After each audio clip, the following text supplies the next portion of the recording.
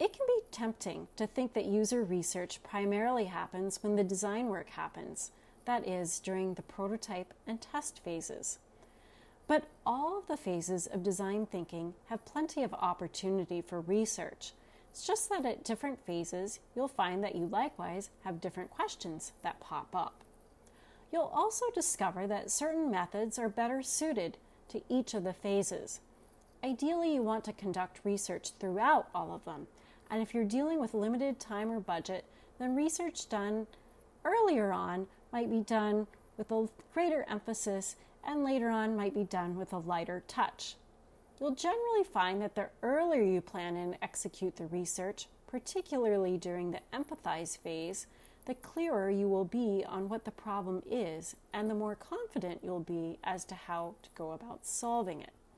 Essentially, doing an upfront investment with the understanding that it will benefit the work that follows. Organizations that have a higher level of UX maturity really get this, but you might find that those who are newer to UX struggle with doing research before there's any design. They question, how can you research something before it's even been defined or has taken shape? And the fact that many of the research methods are much more suited for very earlier phases of a project also happen to be the more intensive and costly ones, makes it a difficult pill to swallow. Of course, we know that user research is the very thing that can help teams do a better job of understanding the user, their needs, and pain points, and therefore the problems to solve for. But how do you explain this to folks who only equate user research with things like unmoderated usability testing, much like you'd find on usertesting.com, or A/B testing, or web analytics? In other words, inexpensive tools that basically do the work of research on their own. Well, a few things can help with that conversation. I find it useful to talk about research methods as much like tools that you would find in a toolbox. And of course, with any tool, before you select it, you have to know what is the job that needs to be done so that you're selecting the appropriate tool. Research is all about knowing the goals of that research project. Are you exploring ideas, concepts, or evaluating ideas and concepts? Do you need to gather reactions and feelings, or track clicks and collect numbers? What do you plan on doing with the data? Are you using it to generate and spark non-obvious ideas? Or are you focusing the problem that you're targeting to solve for? Are you testing an idea to see how it measures up? Or are you evaluating an already existing solution to see what needs further improvement? Knowing the answers to these questions all can correlate to a few key concepts that relate back to user research methods. The first concept to understand is qualitative versus quantitative.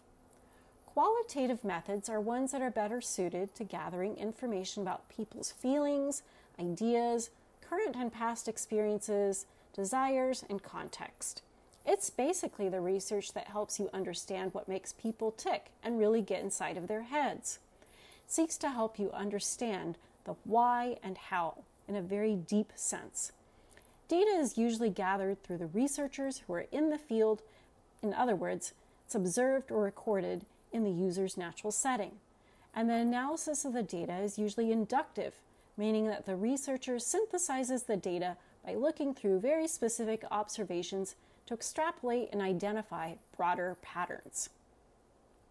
Quantitative methods, on the other hand, are all about measuring things, with an emphasis on understanding the broader population in a precise, objective, and statistical way.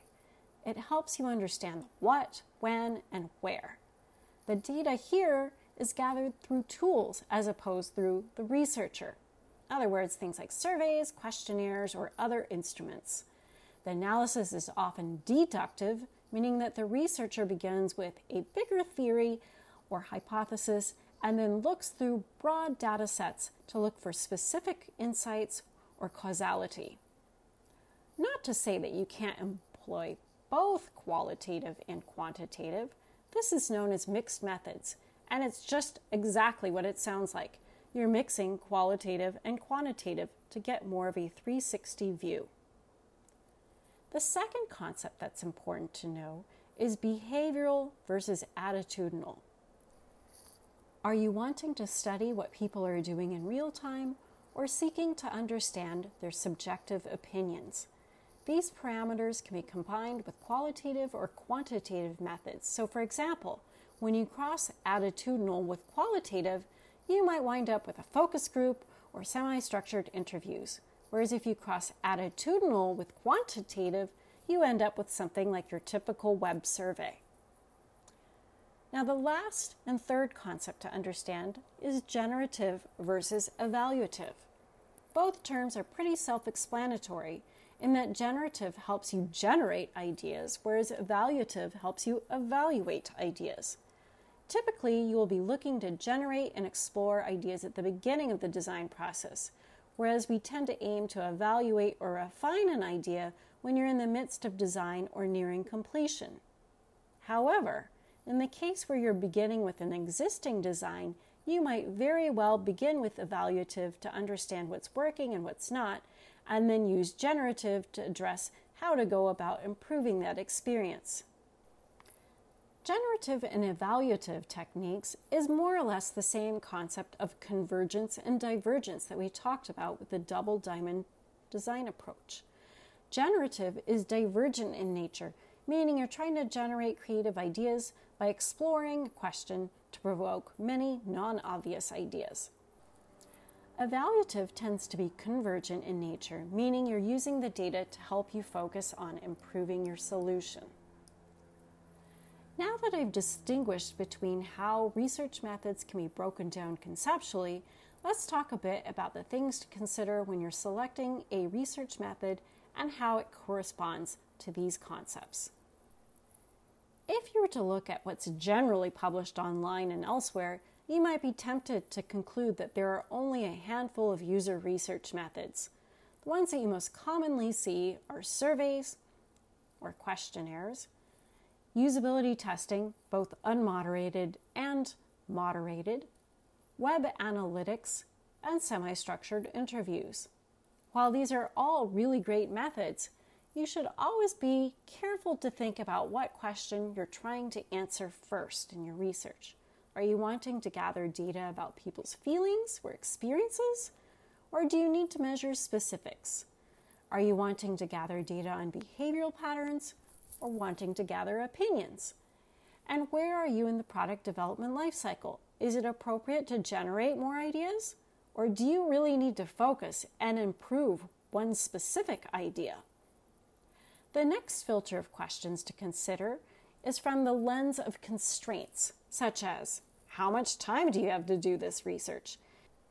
How many resources, meaning people, do you have that can contribute to it? What's your budget like? Can you compensate people for their time, meaning the participants? And how easy or hard will it be to find those participants? Now, once you've gathered up all your requirements and your constraints, you can now go about identifying which method is most suitable for your research goals and all the things that you might be grappling with. Again, I would recommend using a resource like Universal Methods of Design, which is basically a cookbook of various research methods. Remember that you can also create your own methods. You may also find that your population or research question is so unique that you have to invent it. As an example, I worked with a group of students who were in the very early stages of our project. It's focused on developing a device for use by first responders. They were eager to empathize with the first responders in the most direct way. Unsurprisingly, the students weren't allowed to shadow or conduct field work with first responders who were on the job. Obviously, that would have been pretty dangerous. What they ended up doing was conducting a subject matter expert interview with instructors who train those very first responders. And they were doing this to learn about the simulation exercises and drills that are used to train them, and also learn about how the instructors evaluated the performance of the trainee, meaning when were they ready to be out there and doing the job. After the students conducted those expert interviews, they then adapted those drills for use in the basement of our studio space. That basement now became a mystery burning building where the trainees were given the task of rescuing people in rooms that they were unable to see. So they were blindfolded and their faces were covered with some gauze to simulate the effect of not being able to breathe well. They spent an entire Saturday running through this training to really get into the mindset of those first responders. And then they were able to complement this with a ride along with police officers, as well as tour a fire department to put together a full 360 view of the world of first responders. Now, you'll probably not find a method like this described in any book, but it was exactly the data that this team needed to be able to better understand their target audience given the constraints that they were handed, and they could still walk away being able to identify some unmet user needs. You'll notice that what I just described has what sounds like a couple of different methods that build upon one another. You'll find that pulling together multiple methods and accruing that data over time will net you the most valuable information. One method simply is not going to comprehensively and magically address all of your questions. So I'll just reiterate where we began. You'll want to aspire to doing research throughout the process rather than relegating it to just one isolated point in time. Now for our last order of business, your participants. Without them, you won't have very much data. Perhaps you'll strike gold and your client or organization already has a group of people eager to participate in your research who are also impartial and have no vested interest in one specific idea or direction. You can run out and celebrate because this is a pretty rare thing. If you don't find yourself in that situation, join the majority of us who have to build in enough time to recruit participants. Basically, you have two options. You can find the participants yourself, or you can outsource it to a recruiting firm. Personally speaking, outsourcing is a bit misleading because you still have plenty of oversight to do. Regardless if you're doing this yourself or using a recruiting firm, I cannot stress enough to give yourself adequate time to recruit appropriate participants. By appropriate, I mean people who represent your actual users, who do not have an affiliation with the product or company you represent, and don't have a relationship with you.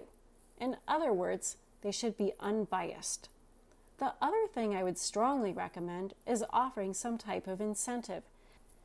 It can be a payment of some sort, a small token of appreciation, or a donation.